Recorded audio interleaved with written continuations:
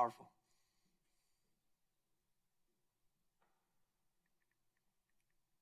So thankful for Lee and our worship team. Let's give thanks to God for them again. We are so blessed in so many ways, and even in the midst of all that we have endured together over the last few months and days and weeks, we have much to be thankful for, and I hope we never lose sight of that. I want to start this morning by sharing a little story with you.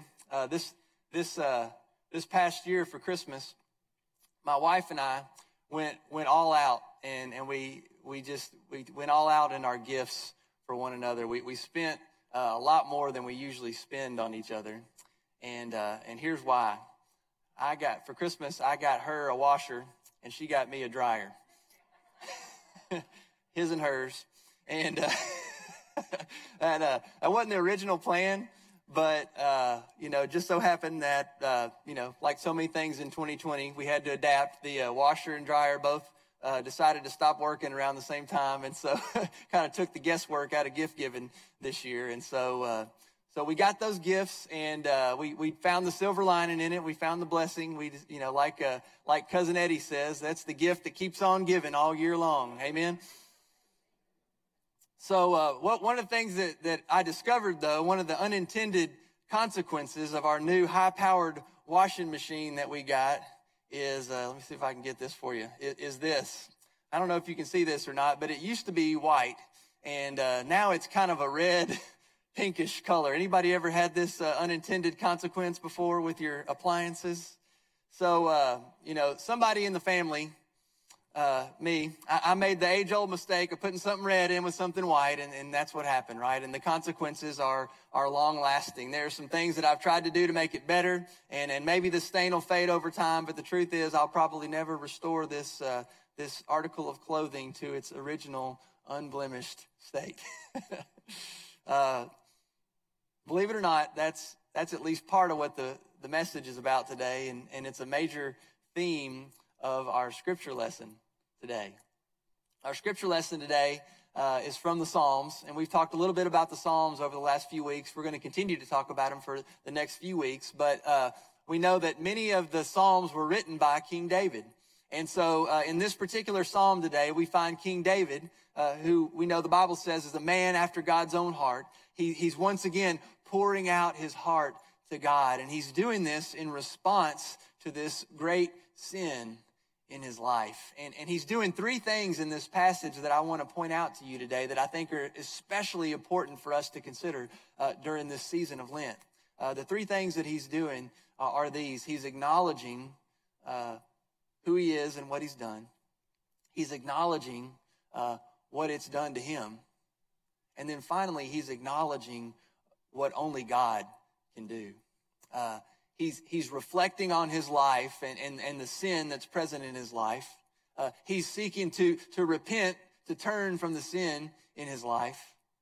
And then finally, he's relying on God to redeem and restore and to renew, to wash his life clean in a way that only God can. See, I think this is a lot of the foundation of the process of salvation and the pattern of transformation that happens in our lives in response to who God is in our lives. And so I want to talk about that for just a few minutes today, but I want to read for you this passage from Psalm 51. Listen to this, God's word for us today. David says this: "Have mercy on me, God, according to your faithful love.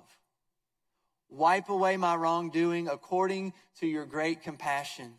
Wash me completely clean of my guilt. Purify me from my sin. Because I know my wrongdoings. My sin is always in front of me.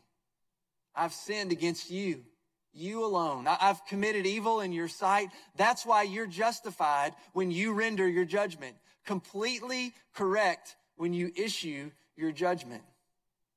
Yes, I was born in guilt and sin from the moment my mother conceived me. And yes, you want truth in the most hidden places. You teach me wisdom in the most secret place.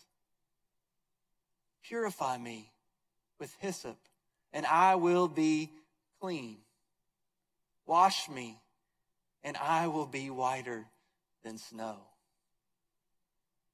A lot of scholars believe that this particular psalm was written by King David in response to his very well-known sin with Bathsheba and the resulting responsibility for the death of her husband, his friend Uriah. And it gives us this glimpse into not only the deceptiveness of sin, but also the deep wounds that it inflicts, not only on those who have been sinned against, but on the sinner as well. You can almost hear the pain and desperation in David's voice as he pleads with God to remove his guilt and shame. Can we relate to that this morning? He knows. He says, I know my wrongdoings. My sin, it's always in front of me, like this sickness that he knows he can't shake. It's killing him, and yet he knows what it's done and what it's doing to his relationships with others and with God. And yet he knows that God desires to bring healing in that place, to heal him from this awful disease whose symptoms and side effects are impacting him over and over again. It reminds me of the words that God spoke through the prophet Isaiah. God says, come now, let's settle this matter. Though your sins are like scarlet, they shall be whiter than snow. Though they are red as crimson, they shall be like wool. Like putting a red shirt in the washer with a white mask, sin gets on every part of our lives, doesn't it? We try to manage it, but we just can't seem to get rid of it. It's always in front of us, constantly reminding us of its effect on our lives and on those around us. And at some point we come to this place, we realize that we can't do anything about it on our own. Ironically, this is the one thing that we can do to find victory over sin in our lives and in our world. We got to come to that place where we realize we can't do it on our own. No matter how hard we try, we just can't seem to get rid of that stain of sin in our lives. And the only thing that we can do is trust God and entrust to God those things in our lives that separate us from God. To allow God to do what only God can do. Redeem and restore and renew us to a right relationship with God and others, to bring new life into those places where sin has brought death and destruction. See, this is the foundation for the good news of Jesus Christ.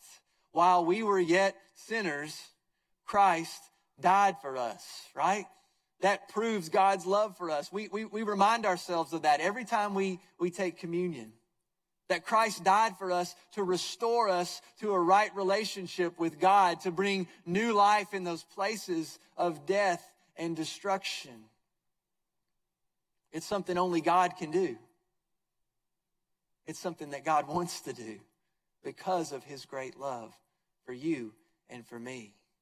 See, that's the essence of salvation. You know, sometimes we think that salvation means that God takes bad people and makes them into good people.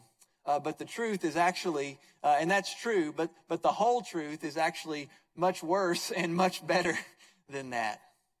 See, the truth is we aren't bad because of our sin. We're dead in our sin. Does that make sense?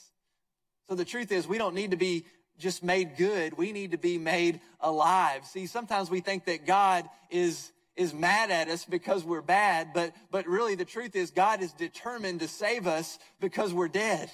God doesn't turn bad people into good people, although that's one of the byproducts. God turns dead people into alive people. That's what the Bible tells us. Romans chapter 6, verse 23 says, for the wages of sin is death. But the gift of God is eternal life in Christ Jesus our Lord. Amen? Paul says to the Colossians, you were dead because of your sins, and because of your sinful nature was not yet cut away. Then God made you alive with Christ. He forgave all your sin. He canceled the record of the charges against us, and he took it away by nailing it to the cross.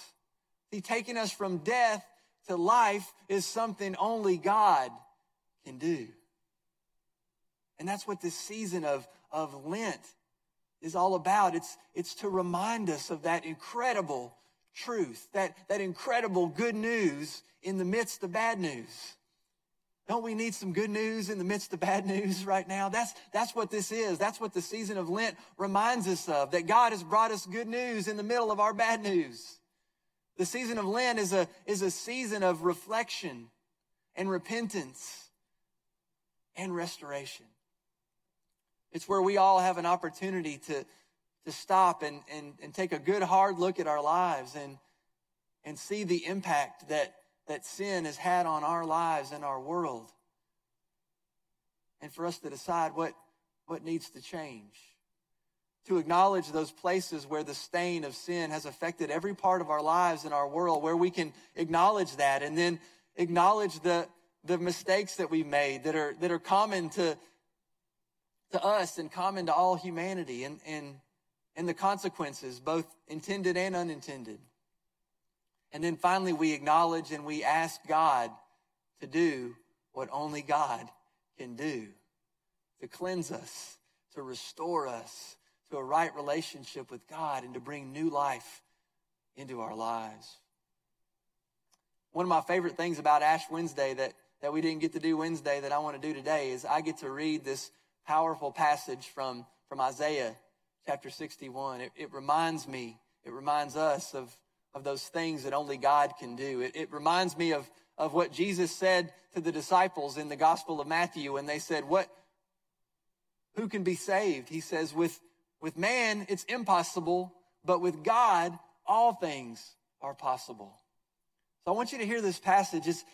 As Jesus began his public ministry of preaching and teaching and healing, he went into the synagogue and he preached this powerful sermon where he proclaimed these words from the prophet Isaiah about the kingdom of God where God does what only God can do in and through his people. Listen to this. Isaiah 61. And hear Jesus speaking these words. He said, the Spirit of the sovereign Lord is on me, because the Lord has anointed me to proclaim good news to the poor. He has sent me to bind up the brokenhearted, to proclaim freedom for the captives, to release darkness from the prisoners, to proclaim the year of the Lord's favor, the day of vengeance of our God, to comfort all who mourn and to provide for those who grieve in Zion, to bestow on them a crown of beauty instead of ashes, the oil of joy instead of mourning, a garment of praise instead of a spirit of despair. Bring good news into the bad news, to redeem and restore and renew. Today, as I mentioned earlier, we're going to start this new series, and it's called From Graves to Gardens. And it's inspired by a combination of a couple of things. One is there's a Lent devotional about the Psalms that my friend J.D. Walt wrote. It's called Soundtrack. And I'm going to be going through that over the season of Lent. You're invited to do that as well. It's going to be posted on our social media. If you have questions about it, I know some of our small groups are using it. If you'd like to know more about it, contact Kathy. She'd love to connect you with it. So that's the first thing. But the second thing is this series is based on one of my new favorite worship songs, the one that the worship team just sang. It's called Graves into Gardens. Did you hear the powerful message of those words? I remember the first time I heard them sing it. It was a few weeks ago, and I just burst into tears. They would pick the time to sing it right before I had to come up here and preach. And so when I got up here, I couldn't even get the words out because I was just so overwhelmed by those words, by the power of God's grace to save and to transform me and us, to move us not just from bad to good, but from death to life, through the life, death, and resurrection of Jesus. It's good news in the middle of our bad news. As I reflect on the story of salvation in the Bible, I see this pattern and this process over and over again as we consider the story. Do you remember? The Bible is filled with stories of God bringing God's people to this place where they know that only God alone can save them. Do you remember the stories? Do you remember at the banks of the Red Sea when God's people were standing there? I doubt they were thinking, man, we're bad people. As Pharaoh's armies were coming up behind them and as the waves were crashing in front of them, I think they were thinking, we're dead. This is an impossible situation. And yet God said, watch this. And God did what only God could do. He made a sea into a highway. A little bit later on, Job had everything in his life stripped away. He was literally sitting in ashes, as was the custom for mourning and lament. He kept getting bad news after bad news after bad news. And as he sat there in despair, I don't think he was thinking, I'm a bad person. He was thinking, I'm dead. I've got nothing to live for. And once again, God comes and says, watch this. God did what God alone can do, and he transformed those ashes in Job's life into a new life of beauty.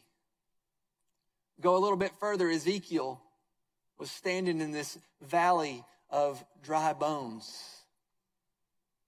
God told him that he was going to give him an army. And I really just don't think that Ezekiel was saying, well, okay, maybe they need a little work, but I can do this. I think Ezekiel probably said, God, they're dead. And once again, God says, watch this. And once again, God did what only God could do. And God, the Spirit of God, breathed new life into that place of death and defeat. And then last but not least, as we get to the New Testament, we read the story about the man who preached and taught and healed and proclaimed the message to the masses, repent, for the kingdom of God is here. He was arrested and beaten and hung on a cross, and God's people mourned and they lamented and they said, what? He's dead. But 3 days later, God said, watch this. And from a grave by a garden, Christ was raised to new life. And it reversed the curse of sin from that first garden. It restored our right relationship with God so that we might return to the garden of God's presence for all eternity. It was something that God alone could do, and he did it for you and for me. Amen? It's the good news in the midst of our bad news that we need to celebrate over and over again. That's what this season of Lent is all about. It's about reflecting on our lives and our world. It's about repenting of our sin and relying on God to redeem and renew and restore our lives. So that's what we're going to do today. Today, as we begin this journey of Lent towards Easter, I want us not only to celebrate God's incredible story of salvation, I want us to participate in this powerful reminder of God's grace. In just a minute, you're going to be invited, if you feel comfortable, to come and receive the imposition of ashes. And it's going to be a little different than we've done it before. But still, you're invited to come and hear these words of grace. I'm going to put them on the screen so that you can see them. And be reminded, from dust you have come, from dust you shall return, but the steadfast love of the Lord endures forever. Repent and believe the good news. My prayer today as we experience this together is is not only that you would receive the ashes, but that you would receive the truth of what they represent, that you would allow God to truly do what God alone can do in your life, what God has already done for you in Jesus Christ. My prayer for you and for me and for us is that we would allow those seeds of salvation to take root in our hearts and allow the living water of the Holy Spirit to make it grow so that our lives might bear fruit for God's kingdom, that we might be good news in the midst of the bad news that's all around us, that God might use your life and our life together to tell the story of good news that takes us from death to life as he turns your graves into gardens. So that's what the last verse in this Isaiah passage is all about. I want to let it have the last word today. It says, they will be called oaks of righteousness, a planting of the Lord for the display of his splendor. Amen. So I want to pray for us, and then we're going to have some stations set up down here. And again, we've tried to make it as safe as possible for everybody. But if you feel comfortable, you can come to the station that's right in front of you. And we just ask that we not form lines today, that just, as soon as somebody else sits down, that the next person can come forward. And the words are going to be on the screen. You can let us know if you want it on your forehead or on your hand. And if you've got a little bit of hair in front of you like I do here, you might push that away for the person that's going to give you the ashes this morning. But I want us to just take this time to reflect on who we are, on who God is, and what God wants to do in and through our lives as we begin this season of Lent together. And ask God to meet us right where we are and to turn our graves into gardens. Will you pray that with me? Let's pray together. God, I give thanks to you for your presence in our lives. God, we thank you for the good news of your grace that has come into our lives and into our world, God, that you bring good news where there's bad news, that you come into impossible situations and you do the impossible, that you bring new life where there doesn't seem to be any life. God, you do amazing things in us and through us. You've done it before, and I know that you'll do it again. It's not just that it happened, it's that it happens all the time as we put our faith and trust in you, as we acknowledge our own humanity, our own brokenness, our own fragility, and we trust in who you are, in your divinity, in your great love for us that has the power to transform our lives and our world. So God, help us to open ourselves up to you now and allow you to do what only you can do, not just today, but every day. And we thank you for what you have done to give us victory once and for all over sin and death by sending your only Son to live and to die and to rise again. It's in his name that we pray. Amen. Amen. Give us just a minute to get to our stations, and then you're invited to come as you feel led.